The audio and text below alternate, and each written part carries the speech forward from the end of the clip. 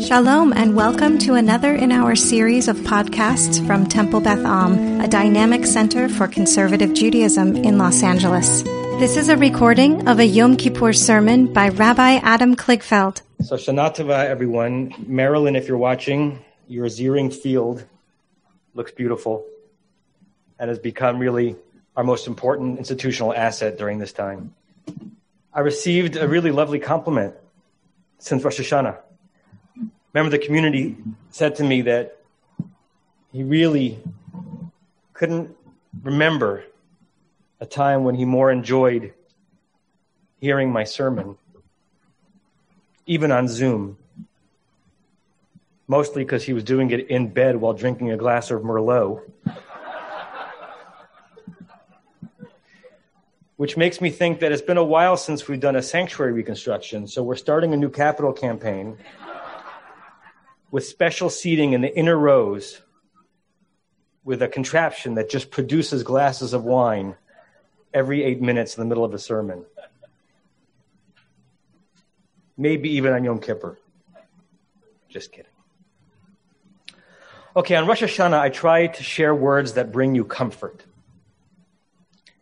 And tonight, I attend to the other part of a rabbi's work, to share words that make you properly uncomfortable, to make you think and rethink, and maybe even to change. I had a very vivid dream a few weeks ago. I usually don't remember my dreams with such clarity, but this one pierced my consciousness and stayed with me long after I woke. I'm going to share this dream with you with some discomfort, but in good faith, because I understand that it may be a bit disturbing. In my dream, I was in my own home when I found myself walking past a mirror. And when I looked into it, I saw myself, and I was black. I saw myself as a black man. I sort of looked like myself, but I was undeniably black. My reaction was immediate and instinctive. I was afraid. It was the kind of fear that comes when you realize instantly that you are less safe than you once were. I stared at myself with an unsettling, ambiguous fear of my own existence. And when I woke up, the following thought raced through my mind. I need to know more.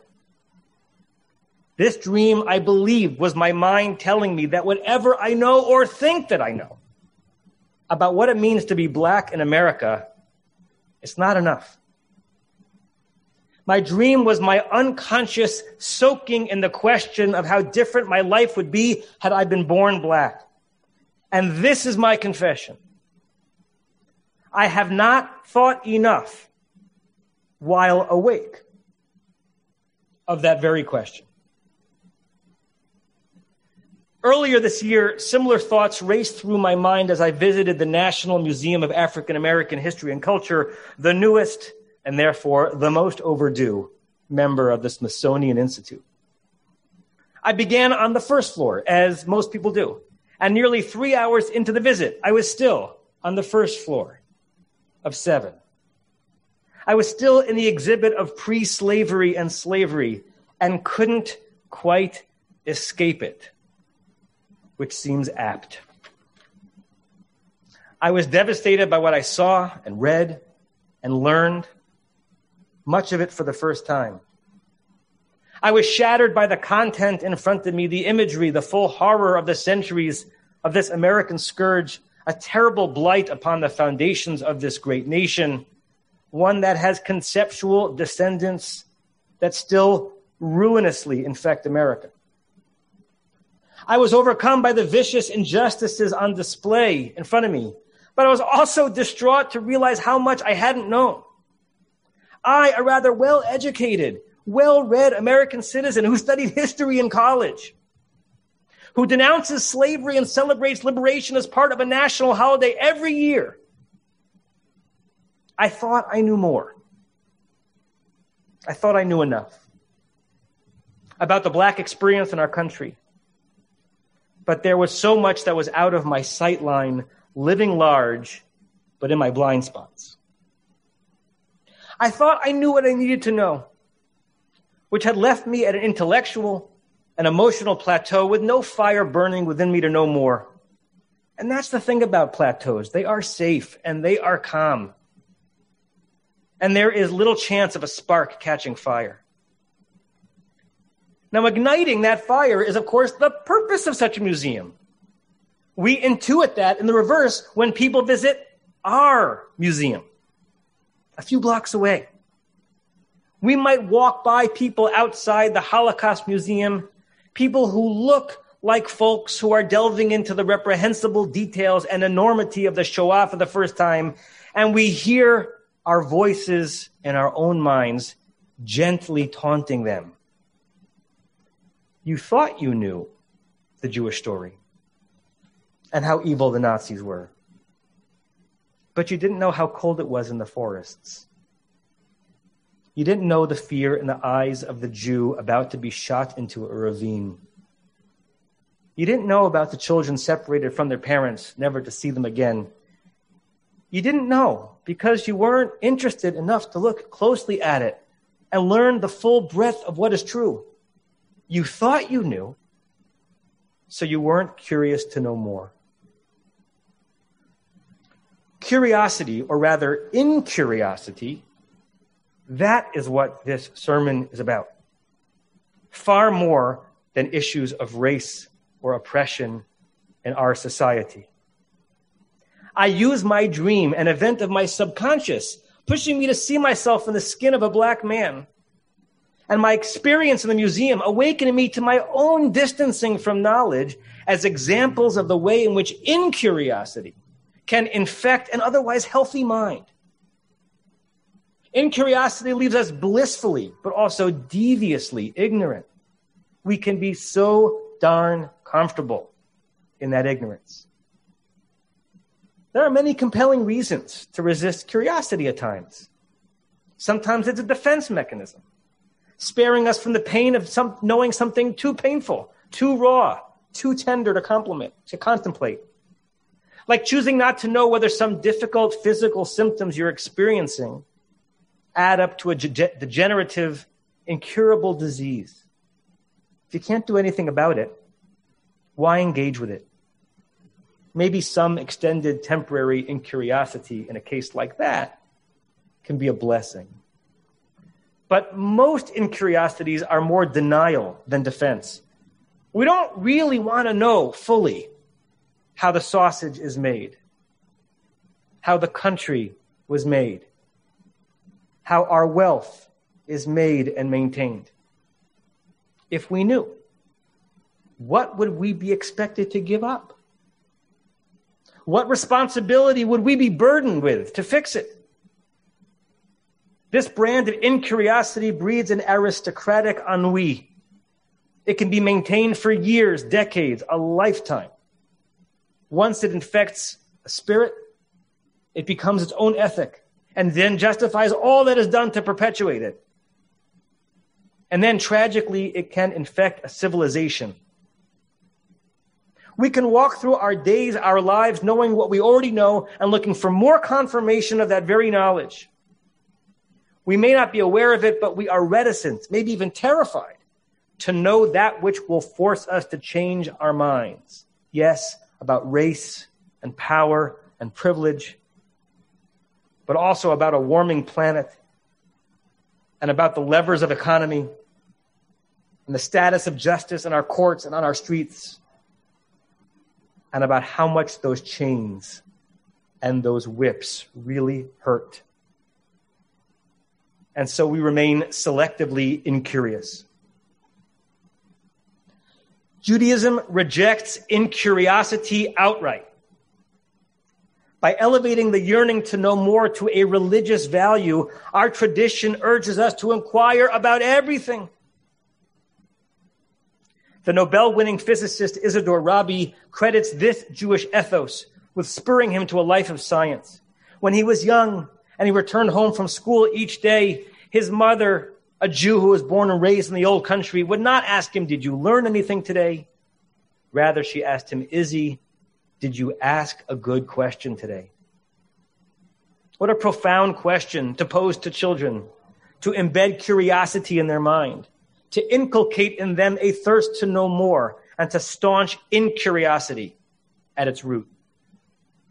We've all read Curious George. We all need to be Curious Jew. When I was a rabbinical student at JTS, the chancellor was Rabbi Dr. Ismar Schorsch. He was a stellar, still is, scholar of German Jewish history. That was his field. He was anything but a mystic. His academic acumen would suggest a defiance of, say, a Hasidic or Kabbalistic understanding of Judaism. And therefore, it was a surprise and it was a thrill when Dr. Schorsch taught a wonderful seminar at the first rabbinic conference I attended after ordination some 20 years ago. I saw his name on the list of presenting scholars, and I figured I could predict the basic topic of his class, something having to do with Wissenschaft des Judentums, that wonderful original German phrase that describes the modern academic approach to studying Judaism and traditional texts. I was wrong. He was teaching 4 classes on a book called the Shnei Luchot Habrit, the 2 tablets of the covenant, written by Rabbi Isaiah Horowitz, a 16th and 17th century mystic who lived well before Wissenschaft des Judentums was conceived of and developed, and probably would have considered it to be heresy. But Schorsch apparently did not consider Horowitz's writings to be heretical. Far from it. He delighted in exploring the mystical theologies and religious mores in this work. He opened up that tome to us as a treasure, both venerating Horowitz by teaching it so lovingly, and defying the very sort of closed thinking and calculated or dogmatic incuriosity that Horowitz almost certainly would have showed had he been exposed anachronistically to what Schorsch taught and believed. According to Schorsch, a Jew is forbidden to be incurious about parts of the inherited tradition, about anything for that matter. And he said as much many times over when he could explain why, for him personally, Orthodoxy had its beauties, but could never be a spiritual home for him. He wrote, quote, "What conservative Judaism brings to this ancient and unfinished dialectic are the tools and perspectives of modern scholarship, blended with traditional learning and empathy. The full meaning of sacred texts will always elude those who restrict the range of acceptable questions and who fear to read contextually and who engage in willful ignorance." Willful ignorance. That is a phrase far more damning than incuriosity. And Schorsch had no problem accusing parts of the Orthodox world, themselves inheritors of an endlessly curious rabbinic tradition, with taking a willfully ignorant stance about some parts of Jewish tradition that might shatter some faith foundations, yes, and which could tear asunder the power dynamic that keeps men in charge of discerning God's word. Schorsch taught that our faith commands that we not descend to incuriosity. Schorsch was scolding us. Don't you dare be too comfortable in what you already know. Instead, he urged us, be curious Jews. I learned that lesson in a profound way during one of the most excruciating and also exquisite role play exercises I ever participated in. It was in college in the early 90s. And let's just say that a generation ago, our society was in a very different place regarding LGBTQ issues compared to now. And the Jewish community even more so, and the observant Jewish community much more so. On a Shabbat afternoon at Columbia, the Jewish community met for an extended seminar aimed at sensitizing the Jewish students to the plight of their gay and lesbian peers. Straight students were asked to do the following role play. Come out as a gay person to your parents. This is the dramatic version of dreaming you are black. It was a profound thing to do and to observe others do. Watching from religious Jews who had been taught religiously and communally to be willfully ignorant of the reality of gay Jews in their midst say these words, Mom, Dad, Abba, Ima, I have something important to tell you. And I hope you will love me just as much after I tell it to you. It was watching a heart open. It was observing piercing knowledge, both eminently accessible and yet for this group so new, pry open the doors of one's mind, allowing curiosity to replace incuriosity. There is no claiming you don't know after you have tried to tell your Orthodox parents you are gay. Jewish values say there are things you simply must know, or at least try to know, even though you'd rather not. That brings me to Palestine, a place that does not politically exist, at least not yet, but a place that on a conceptual, cultural, and human interest level very much exists. As many of you know, I spent 4 days a couple of years ago on a trip called Encounter, designed to expose American and Israeli Jewish leaders to Palestinian life, narrative, and experiences. The trip was a painful experience of challenging my own incuriosity. There are certain things about being a Palestinian Arab, going through checkpoints, suffering indignities that are not justified by any political or religious argument, observing rank inequality doled out to one's own community and self compared to one's Jewish neighbors. There's some of that I will admit I had for years preferred to be willfully ignorant about. So much so that I rejected several invitations before this to participate in Encounter because that incuriosity can be so darn comfortable. Now, one is given very clear and important instructions when one participates in Encounter. And the most important one might be this: suppress, at least for 4 days, just for 4 days, your urge, your preference not to know. Suppress your instinct to fight back before first truly hearing and considering. Just listen. Just shut up patiently for 4 days. It's not a willful exercise in self-abnegation to know another's story, another person's truth, another's indignity and pain. And I can testify, they were right on many levels, and it was hard. I spent 4 days trying not to squirm, not react or reject, squelching the counter arguments that welled up in my cortex. But I'm so glad that I did. And later, I was ashamed to think that I'd been so resistant. What price did I expect I'd have to pay for being curious? After 4 days, I wasn't converted. I had not betrayed myself or my Zionism or my people. The wrenching experience proved to me that I don't lose me by hearing you. I don't surrender territory by surrendering ego and certitude. I just grow. And I become more deeply curious Jew. In early September, hopefully kicking off years of meaningful relationship and social justice work, Beth Am hosted a Zoom event that brought us together with some local black communities of faith, a night of listening and learning.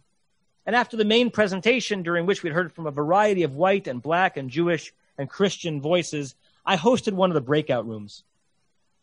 One of the people in my room told this story. She, a white woman, had been confused and saddened and so many other things by so many of the events this past summer. And she wanted to do something, but she didn't know what. Someone had suggested to her that she simply ask a black person how they are doing. So she sought out someone in her neighborhood, a face she recognized, but a life story she really didn't know. She asked this person how she was doing. And then she listened for 2 hours. Seems like such a banal, easy thing to do. Go listen to someone. It's not. It's everything We think we know who they are, what they experience, what world they live in, but so often we don't. We don't if we are white and they are black. We don't if we are straight and they are gay. We don't if we are blue and they are red, or vice versa. We don't if we are wealthy and they are poor. We don't if we are happy and they are depressed. We don't ask, but we must, in order to be curious. Curious Jews. Einstein valued curiosity above all things, saying the important thing is not to stop questioning. Curiosity has its own reason for existing, end quote. And to me, that quote was improved upon by Jiddu Krishnamurti. He was a 20th century Indian speaker and writer, a product of a culture of castes and divisions, who famously said he was enslaved by no allegiance to nationality, religion, or philosophy that would stem his zeal to be constantly learning and growing. He once said, quote, "The ability to observe without evaluating is the highest form of intelligence," end quote. He was not saying never to evaluate or choose a side. But if you are always only evaluating, defending your flank, protecting your group, forming your retort, willfully ignoring the possibility that the other person or idea or stance has merit, then you are wasting human intelligence and poisoning human society. Above all, be curious. I read the Torah religiously. And I also read the LA Times opinion page religiously. Every editorial, every letter to the editor, every op-ed, even and especially when I know from the headline that the content will boil my blood. One of my favorite writers is Nicholas Goldberg in the Times. I love him because I never know in advance whether I will agree with him or not. He seems to be a polymath and wondrously hard to pin down and put in a single ideological box. In a recent piece in which he critiques President Trump for what I will admit seems like a pathological incuriosity about so many things, he wrote what I think could and should be a manifesto on American civics. This is what he wrote. Unsurprisingly, there are those who write about the United States as a consistent force for good, and others who are deeply critical of it. That's because some focus on the long, slow expansion of rights, the broadening of liberal democracy, the growth of a giant middle class, the commitment to political liberty, while others emphasize the evils of slavery, the genocide of the indigenous people, and the centuries-long denial of rights to marginalized communities. End quote. Notice in your mind how few people you come across who valorize and give full ear to both of those approaches to America's story. He goes on, perhaps unwittingly invoking the Talmud in Beit Hillel and Beit Shammai. History is richer and more complete because of these competing factions. Put that on Pinterest. Tweet that out. In addition to our slogans and signs for this candidate or against that one, how about cheering the notion of reading widely against one's grain, against the orthodoxy of one's comfort zone and ideological community?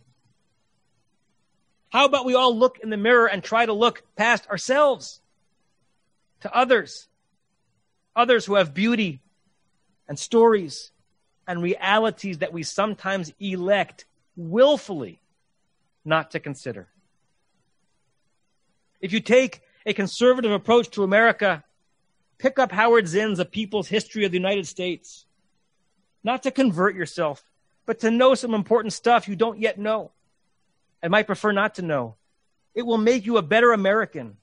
It won't kill you, and it might grow you. And if the American and Jewish left is your home base, read the Wall Street Journal or the Allgemeiner and assume that its authors are neither moronic nor monstrous. Your iconoclastic curiosity, which pushes against today's currents, will ennoble you.